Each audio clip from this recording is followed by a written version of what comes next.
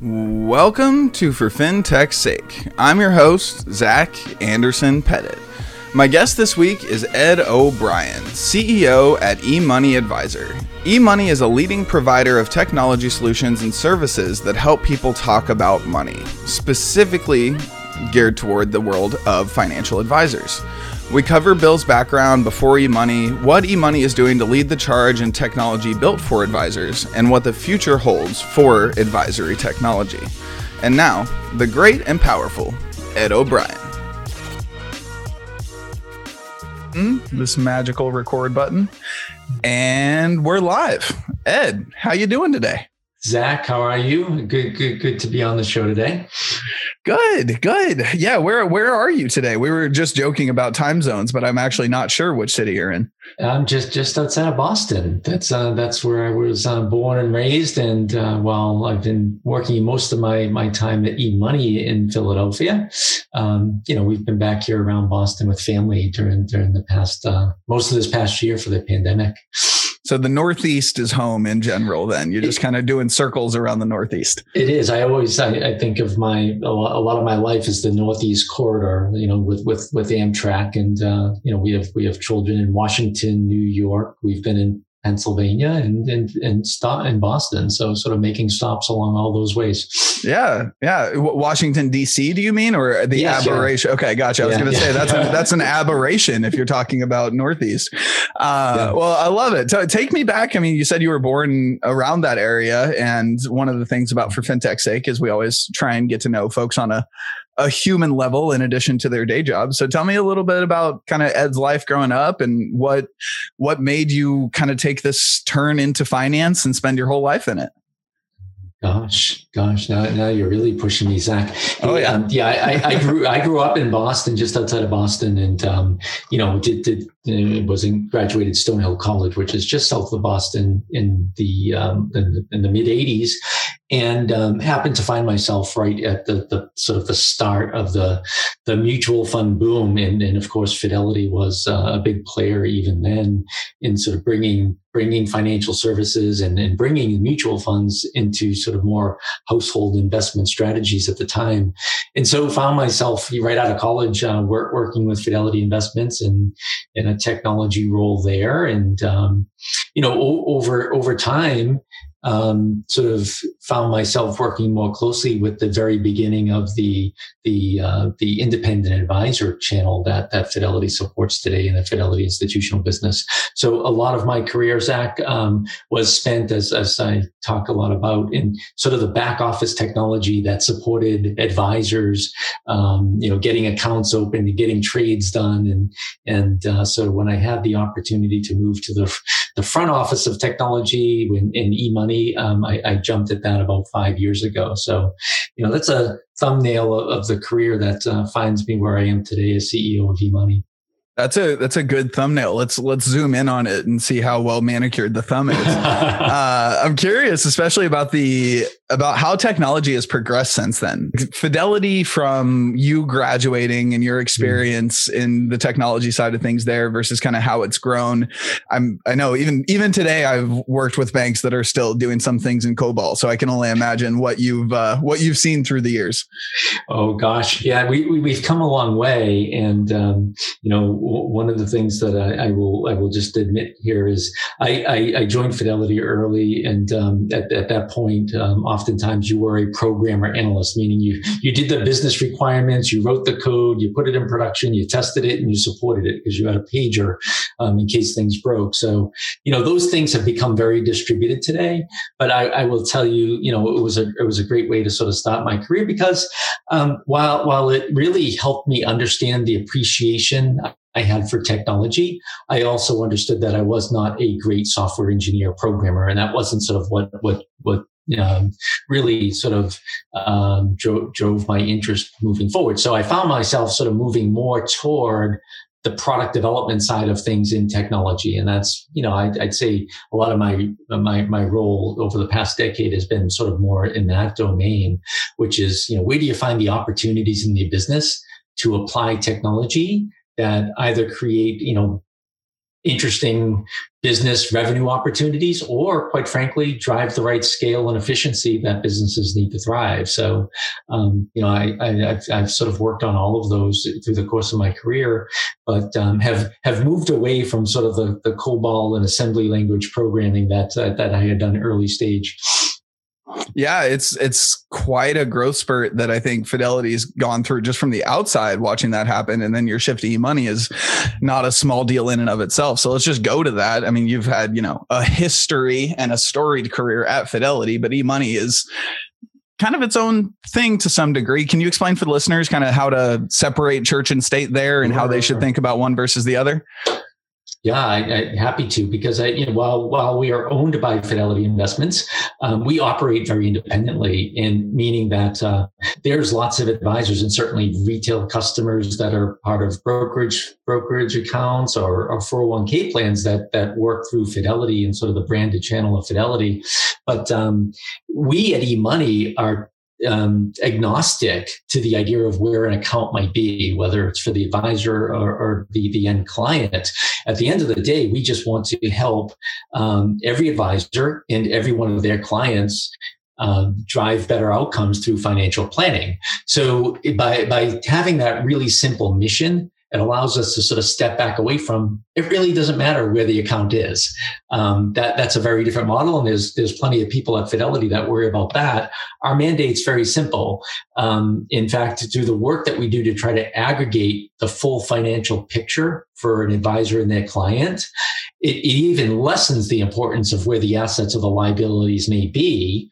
And it brings together it all in a collaborative technology for the advisor and client to work together. So through our sort of mission of helping more people talking about money, we sort of very, very much sort of liberate ourselves from having to worry about things like custody and where the account happens to be, and try to make that simple. So we think of it this way: there are about 300,000 advisors in this market, and potentially we could serve every one of them, because we don't sort of worry about the affiliation to a broker dealer or any particular enterprise for that matter. If an advisor sees good value for financial planning and how it can improve outcomes for their clients, then they're a great prospect for eMoney.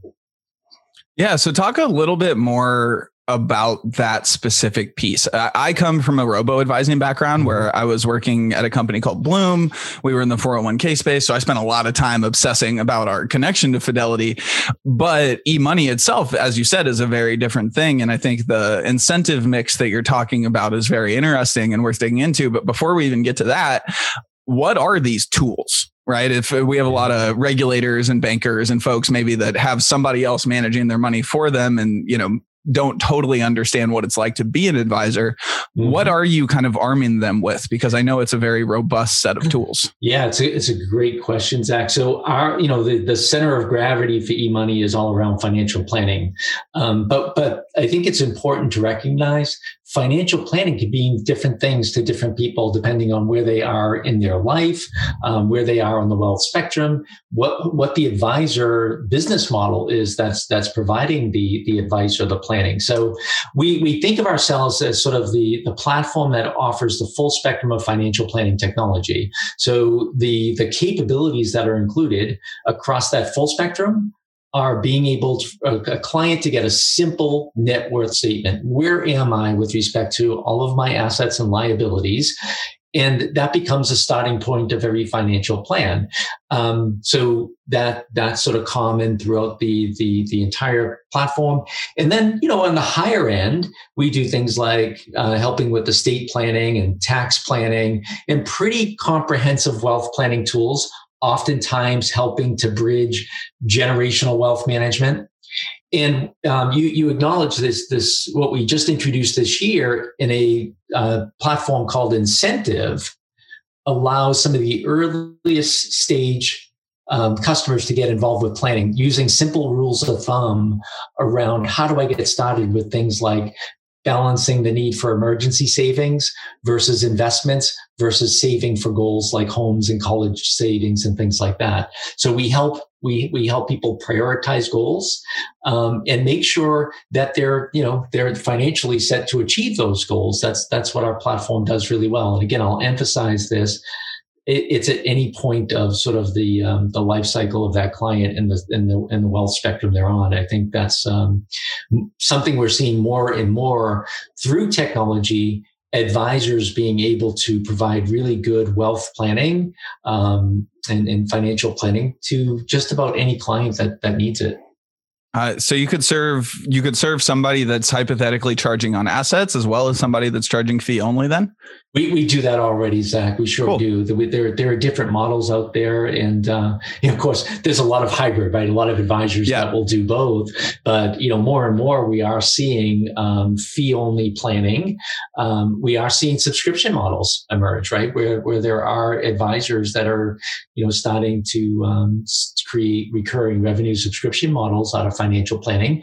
And that makes a lot of sense to me because this idea of having to sort of bury the fees for financial planning into the portfolio assets may not make sense because if you have a client or a prospect that hasn't yet accumulated assets and maybe their biggest issue is debt management, you still want to be able to help give them the services they need. And a lot of them very willing to pay. We've done research on this ourselves, and there's a willingness and an appetite to pay for financial planning, Zach. Yeah, it's really interesting. I live in this world of if the word fintech doesn't come out of my mouth 100 times in one day, then I probably just had a day off or something, right? So I live in this world of slept through the day. Exactly. Something hit me and I just didn't get up that day or something. But I live in this. It's almost like an echo chamber in some ways, right? And we have this thought that everything needs to be free, and it's so rare that you see a company in the fintech space succeed whilst actually having the user pay them knowingly, right? Maybe they're making some money on the back end. We don't have to talk about Robinhood, but I think listeners can read between the lines. If it's free, maybe you're maybe you are the actual product. The old adage holds true. Exactly. Yeah, it's an interesting dynamic, Zach, and I'm glad you raised it because that not everyone does think that way, which is, our model is really pure. It's a technology license fee that the advisor pays us to use our technology and then offer it to their client. We do not take revenue share from any kind of product offerings. Meaning, so that's back to that opening question. It keeps us really agnostic about what types of products and services or where accounts might be custodied by not having any of those revenue streams. Ours is really pure. Advisor needs to be able to pay and want to pay for e-money. Now, what I would say is for advisors that see the value that we can bring to their businesses and their clients' outcomes, driving those outcomes, our license fee is often viewed as very reasonable. In fact, very good for all that we do, because things like aggregation, there's no business model where we sell client data to sort of subsidize, aggregated data. That's something that we don't do. So it needs to be sort of built into the total cost of e-money. Yeah. I mean, if you're going to drive across the country, you need to put some gas in the car to get there. And that's kind of how I think about e-money. It's like it's the fuel, you have to pay for it to some degree to get the value out of it, but the value accrues, right? And over time, it definitely works out. The reason I asked the original question is actually because I have my girlfriend who recently signed up with a financial advisor, and if she's listening to this, she may be angry, but it turns out she's not wealthy, right? Like, she's not poor. She's doing just fine. But I know, groundbreaking insight. She's not a billionaire, and she's paying, I think, about $45 a month to a fee only advisor in Kansas City, who is very much focused on kind of the up and coming next generation of wealth, or at least successful individuals. And, like I said, sitting in this world of everything's free, $45 a month is groundbreaking. How does she feel about it? Does she feel like it's worth the $45? I mean, that's a gym membership, right? Exactly. It's less than depends on the gym you go to. The one I go to. It's either 4 Planet Fitnesses or half of a 24-hour. She loves it. But I think the component is the human, right? And I think one of the other things about what you all have really done that's super interesting to me is this conversational focus, right? And having the ability for humans to actually connect. So I think if she was logging into logging into a portal, and that portal told her, you have this much money, you have this much debt.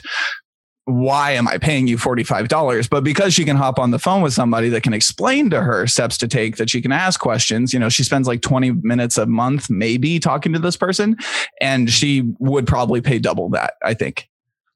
Yeah. So your girlfriend is probably a lot. My two sons actually work with an advisor in a similar model. This advisor happens to use eMoney.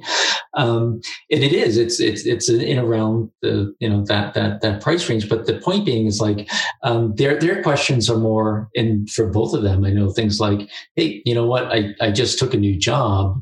How should I be thinking about taking advantage of 401k versus Roth IRA? So for me, like, those are the kinds of questions when you're in your 20s and early 30s, you have the distinct benefit of time on your side. It's your biggest lever. There's two levers you have at your disposal for most American households. It's how much time you have and your ability to trade off spending versus saving. Mm-hmm. And if you can work with an advisor to help optimize those, there's going to be a lot of people far better off when it comes time for retirement than I think, than history probably has done. I think that's part of why I admire the advisors that are out there, creating these new models, these opportunities, because I think that's the way you have to start thinking about, how am I going to capture the opportunity to work with a client when they're in their, maybe late 20s, early 30s, so that I get I have the opportunity to work with them for their lifetime. And the next generation, right? I mean, that's the other fascinating part. I did an internship at an investment bank that shall remain nameless when I was in college, and the holder of the keys to the account was always treated with the utmost respect, but you would often find that the offspring was maybe not so much treated in the same way, and it always confused me, because I was like, don't you want this to be a multi-generational relationship? And also, shouldn't you just be nice to people? There's very basic human things here, but it always confused me that was not more obvious of an incentive mix. Yeah. Well, I think it's, for a lot of people, it's recognizing the way that you might work with someone that's the next generation in the family is very different than you might work with the current generation. And so being able to adapt to that makes a lot of sense. Your earlier point, it brings the human element to it, which is, I can't just assume that the next generation's value system, the way they think about money, the way they think about, philanthropic, planning is going to be the same as their parents. I think if you sort of, go into it saying that, it's just going to all be the same, I think you're setting yourself up for probably some failures. Yeah, it seems like on top of potentially being a technologist, you may be a little bit obsessed with behavioral economics and just behavioral psychology in your day job. Seems like that needs to be a focus of yours, that you spend a lot of time kind of doing if-then statements in your head. I talk with a lot of advisors, and these are the conversations. I think oftentimes we get lots of great feedback on our platform. But yeah, I mean, for advisors that get financial planning working well, I think what they find is they're engaging in sort of the next level of conversations, deeper conversations with their clients. It builds trust. This survey we did last year, just in the fourth quarter, amidst the COVID crisis, we found that 4 out of 5 advisors that had been working with clients that had a financial plan felt that the pandemic actually drove them closer. They drove a better relationship with their client than they had pre-pandemic. So to me, that speaks to, in the sort of midst of a crisis, if you've been able to break through to some of those more behavioral, conversations and understand people, for what drives and motivates them, not just the P&L of their household, you have a pretty good chance of keeping that client in their heirs for life. But yeah, that's more just in sort of the group of advisors that I spend a lot of time with. Nothing that Ed O'Brien has come up with on his own, that's for sure. Well, I take no credit for anything. This is all things that I learned from listening to people. Well, that's probably what makes you a good CEO. But it seems like all the best all the best advisors in my experience are almost 75% therapist, right? They're 75% therapist, 25% financial planner. And one of the most fascinating parts about some of these robo advisors is the opportunity to talk people off a cliff, right? Mm-hmm. You're being a fiduciary and being an advisor with a phone number and a human, the ability to talk people out of selling last March, right? Is a big deal compared to a lot of people fleeing to safety, fleeing to cash when they have no one to talk to other than a buy button on Betterment or something like that. It's just such a different dynamic. Absolutely. And I would even say even sort of the threshold of having a financial plan in place prevents a lot of that behavior, right? Because, when people know that they actually, I've had a financial plan, I understand that the market is subject to ups and downs, but guess what? That's what a financial plan is designed for. And I know generally how I'm going to do. And so it allows people to sort of, take a breath and quite honestly, focus on other elements of their life. I mean, think about the pandemic. For people that had financial plans, my guess is they just sort of said, you know what, like in the scheme of priorities, I have a plan, so I'm going to sort of worry about that a lot less than some of the other things like my family, my friends, if a lot of folks have, companies that they run. I mean, those are much bigger deals. And so I think it helps if you feel like by having a plan, that's one less element of worry or factor of worry in your life. Yeah. I mean, get punched in the face, but at least with a financial plan, the punching in the face, you have someone to go back to the corner and talk with at the end of the day, right? Yeah, and you've been practicing taking some punches in the face along the way because we stress tested your plan. Yeah. Right? We know what happens in the ups and downs. Yeah. And usually my generation a little less so, but yeah. True. But I think that's a really good point. It's this sort of, market always goes up kind of thing is not forever. I think, I've been around long enough to live to a couple ups and downs.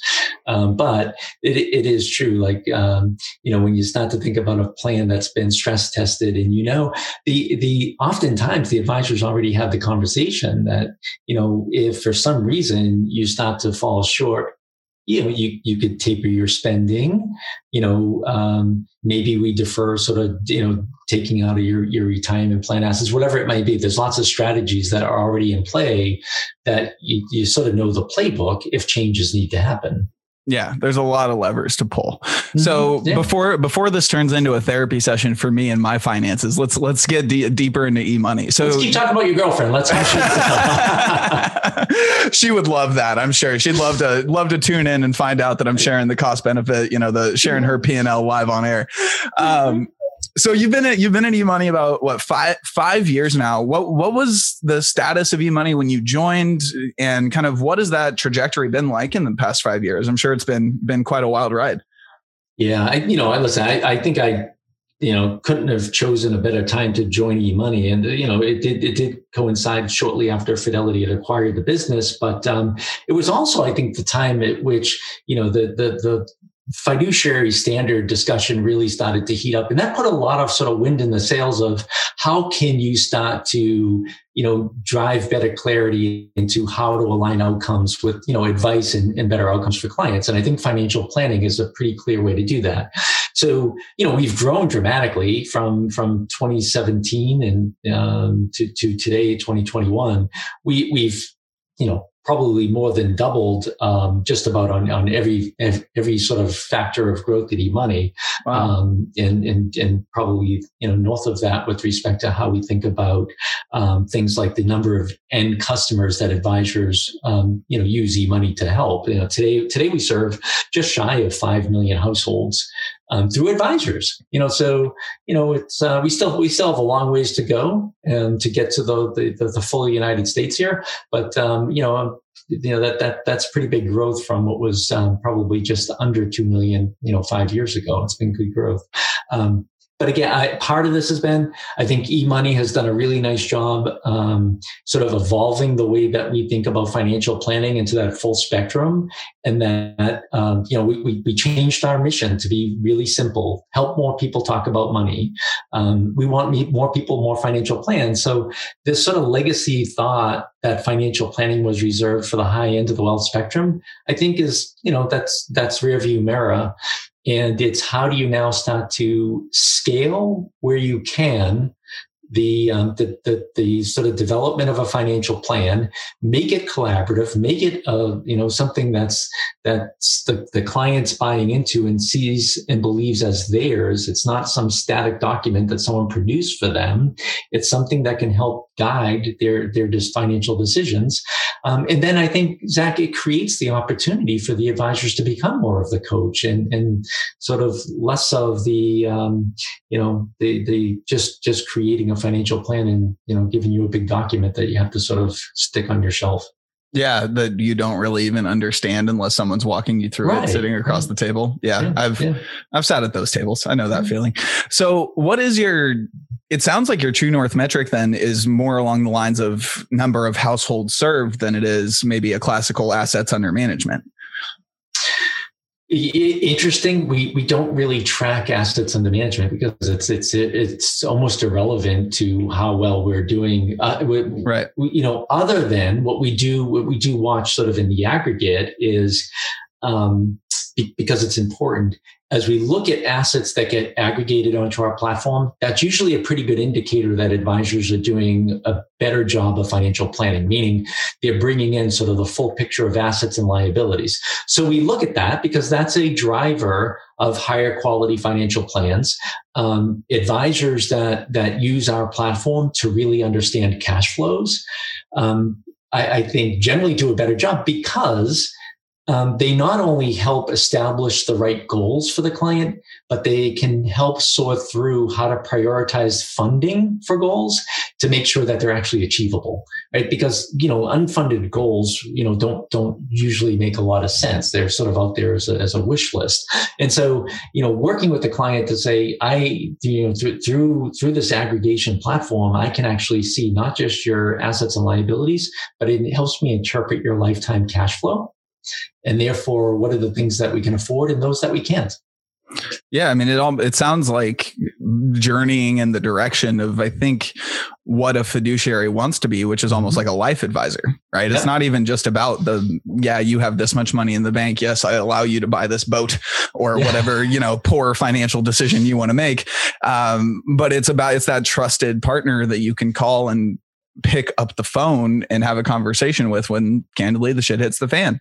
And, you bring up a good example. And I always love the boat conversation, Zach, because some of these things get emotional, right? So you can't simply say that, it's the dollar value and the expense of the boat that should make or break the decision, because for some clients that it's perfectly fine.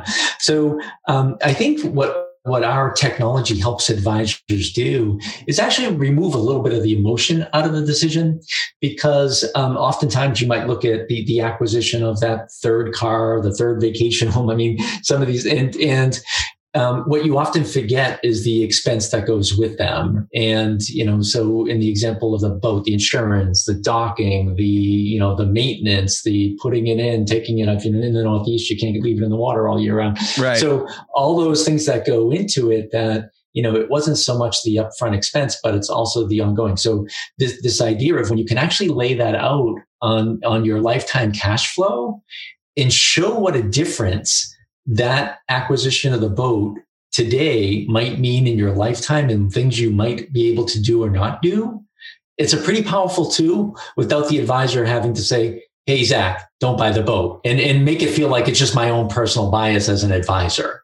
Yeah. So it can help remove the biases and actually put things in a real factual way for clients to respond to. You might still buy the boat, and that's perfectly fine, but at least, what I've presented you in facts doesn't necessarily feel like I've just been sort of, slapping your hand saying, Zach, that's a bad idea.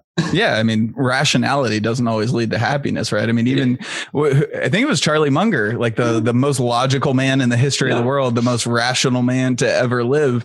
He even bought an incredibly he designed his own boat, had it made, and then like I don't know, sunk it or something. He did something incredibly stupid with it. I can't remember the actual story, but even Charlie Munger bought a boat. So. It's, hey, if that's where, you want to drive, happiness, and it's hard to put a price on happiness. Right. And so then, I think, hey, go buy the boat if that's what makes you happy. Right. But at least, going into it, what it might mean with respect to trade-offs in the future by looking at it sort of plotted out in lifetime cash flow. So yeah, I like to think in my own like personal cost benefit analysis that I at least am mostly aware when I'm making really stupid decisions. I haven't bought a boat, but I've bought, I like have right next to me, I have like a wall of sneakers that I couldn't afford when I was a kid. And the cost benefit, I mean, if you plot that out on a line, that is the stupidest wall that I have in my entire house when it comes to economic, fortitude, but it makes me happy. So what are you going to do? I'll be rational somewhere else. Speaking of happiness, I'm very curious about kind of the culture that you've built inside of somewhere like eMoney, because you're this rallying cry of conversation and this rallying cry of humanity. Does that kind of penetrate into the culture that you're building inside of the company? Like what is the rallying cry there when it comes to that side of things? Oh, I think so. I think it's pretty easy for people to connect to this idea of helping people talk about money and trying to drive, better financial independence for everyone. So I think those are really, really easy sort of missions to grasp onto what we do. Of course, when you get down at the end of the day, we have, 250 people that do, programming and software development. And we have another 200 people that are answering phone calls, helping advisors, create better plans. So I think by having really simple missions and objectives for our business, Zach, it helps a broad base of associates who do really different things for a living at eMoney come together and sort of understand what our purpose is.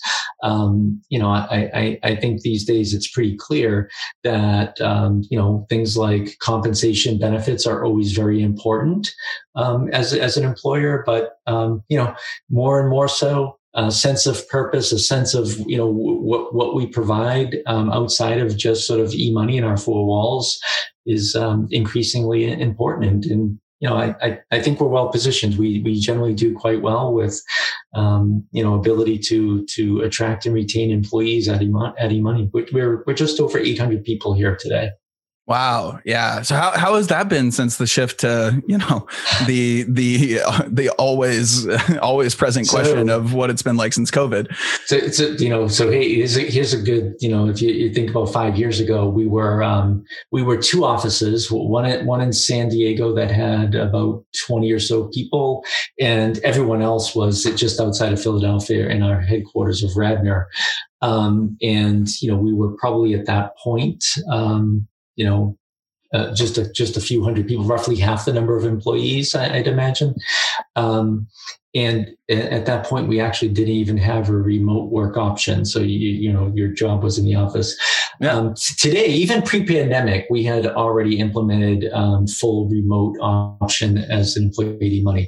Today, we have employees in 32 states. And we have offices now. We did add one office in Providence, Rhode Island, which helped us sort of, capture some of the talent from the Northeast. So, but at this point, we see ourselves sort of competing for talent with technology companies, more than financial services. So it's really hard to envision a model where you go back to, everyone needs to be in the office. Our point of view is, every job at eMoney is a job that can be done remotely with the very few exceptions. We have a couple of people that are facilities, looking after our offices. So sure. with those handful of exceptions, there's opportunity for people to do their job remotely, which I think, for coming out of this pandemic, we will reopen our offices September 12th of this year. But it's not going to be a mandate, that anyone has to come back. We have offices. You're welcome to come work in the offices. And if you'd rather work in Montana because that's where you want to be and you're getting your job done and you're a great talent, we love that model too. So I think it's going to give us all a lot more confidence that we can still do a really good job building software, serving clients without the necessity of sitting shoulder to shoulder in an office. And it allows ourselves to, for different things for different people. Yeah. Well, I can speak for myself and say that I'm looking forward to it, but also very much hopeful that it's a hybrid situation. Yeah. It's not something we want to do every day. Yeah. So it sounds like you have, the table stakes at the very least, right? I mean, it seems like a pretty open-minded culture.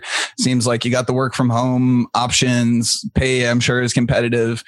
What do you feel like is the thing that you're pitching to engineers if they're considering eMoney versus, yada yada Silicon Valley startup kind of thing? Like, is it a mission-driven focus? Like, what do you pitch to them to try and get them on board?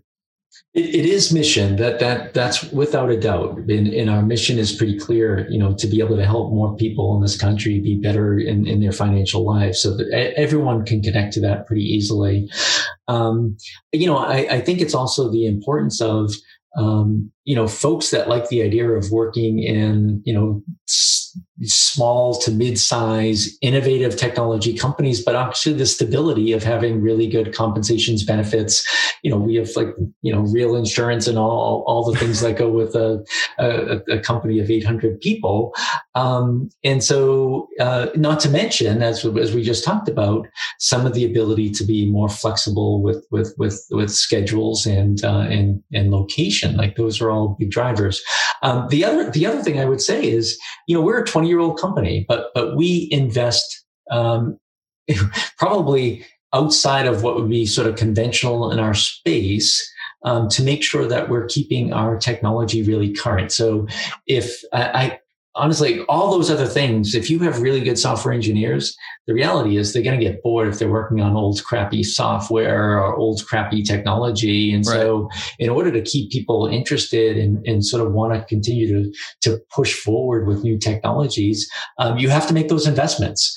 And so I always think about, if when I have my meetings with our board, I'm always explaining why our R&D is higher than industry average.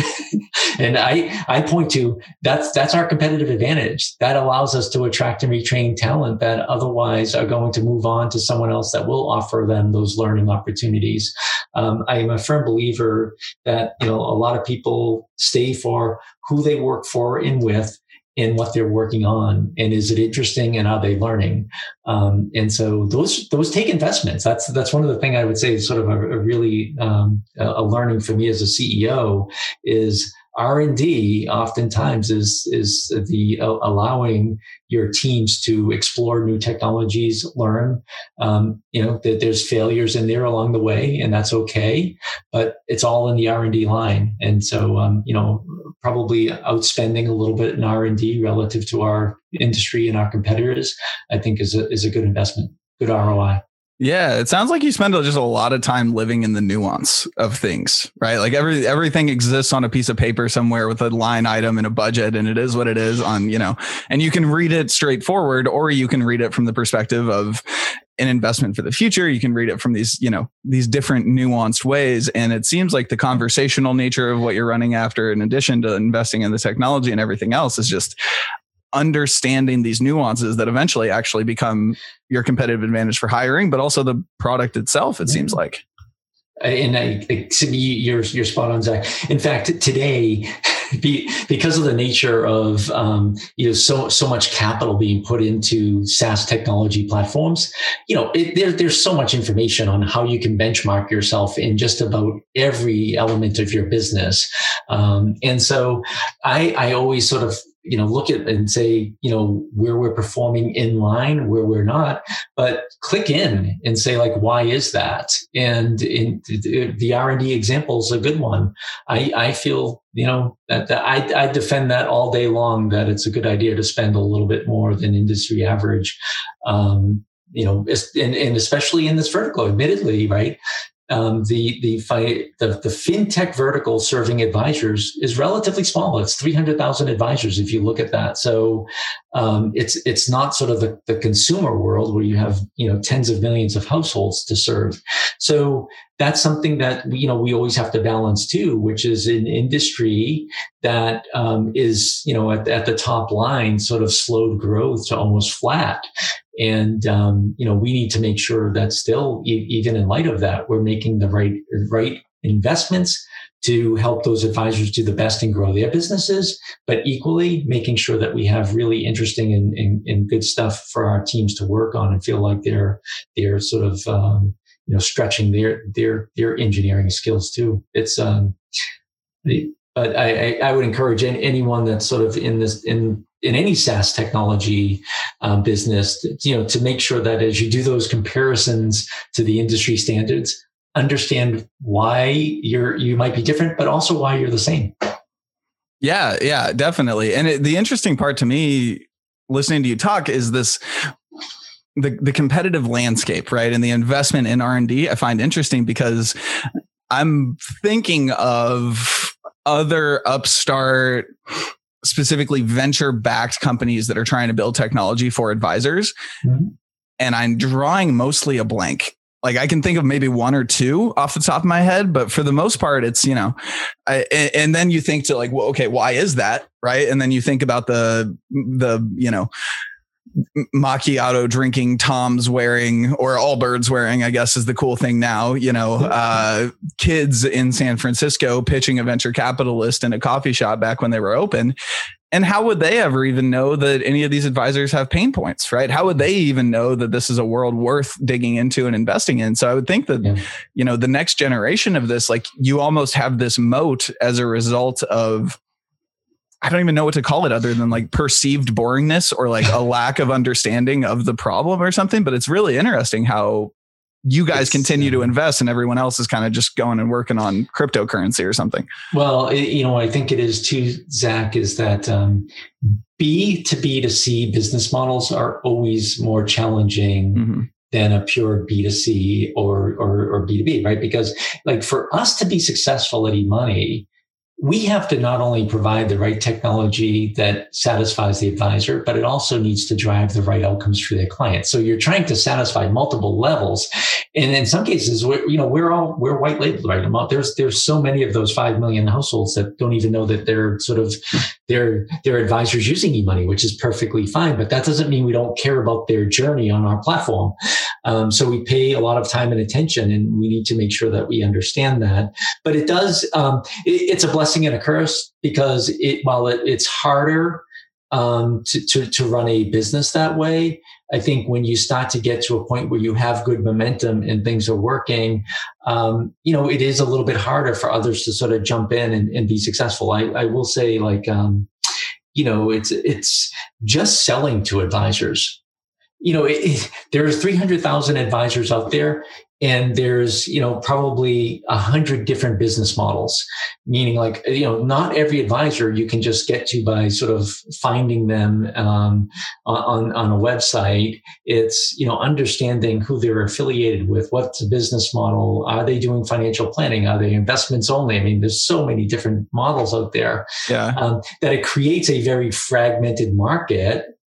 And there's a lot of, talk about nuances, a lot of nuances to finding how do you get to the right advisors for which our message is appealing.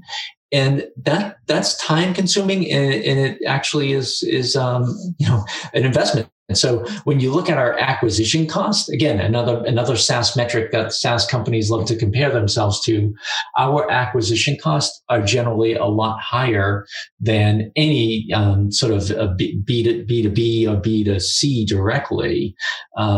But that's okay, because the lifetime value of the client can be incredibly rewarding when you show them the value and they stay with you for 9, 10, 12 years.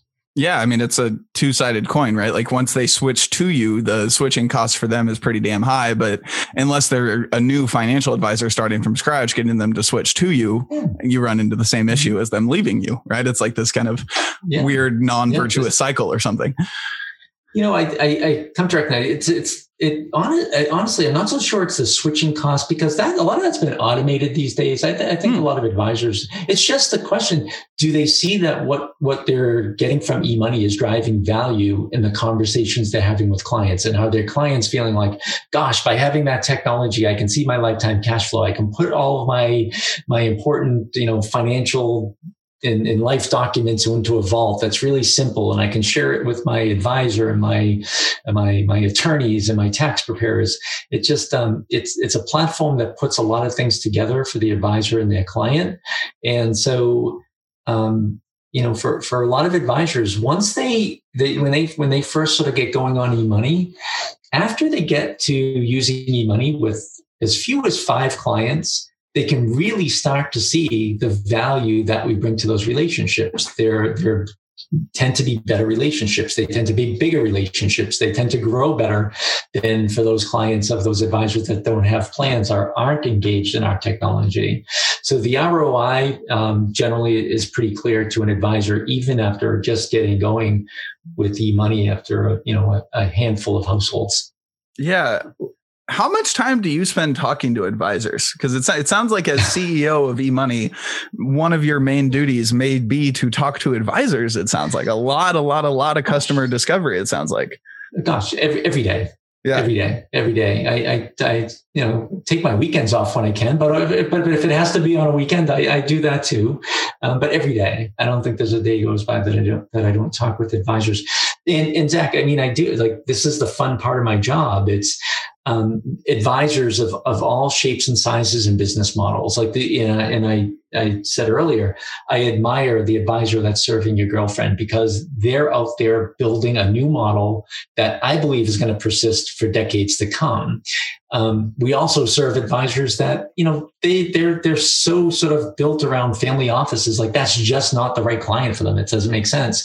We work with advisors that sit in enterprises that serve, thousands of advisors, and those are very different. So it's all different shapes and sizes. But at the end of the day, I sort of bring it down to, we help all of them do one thing, which is we help them provide advice through financial planning, better advice through financial planning, helping open those conversations around money that are sometimes uncomfortable.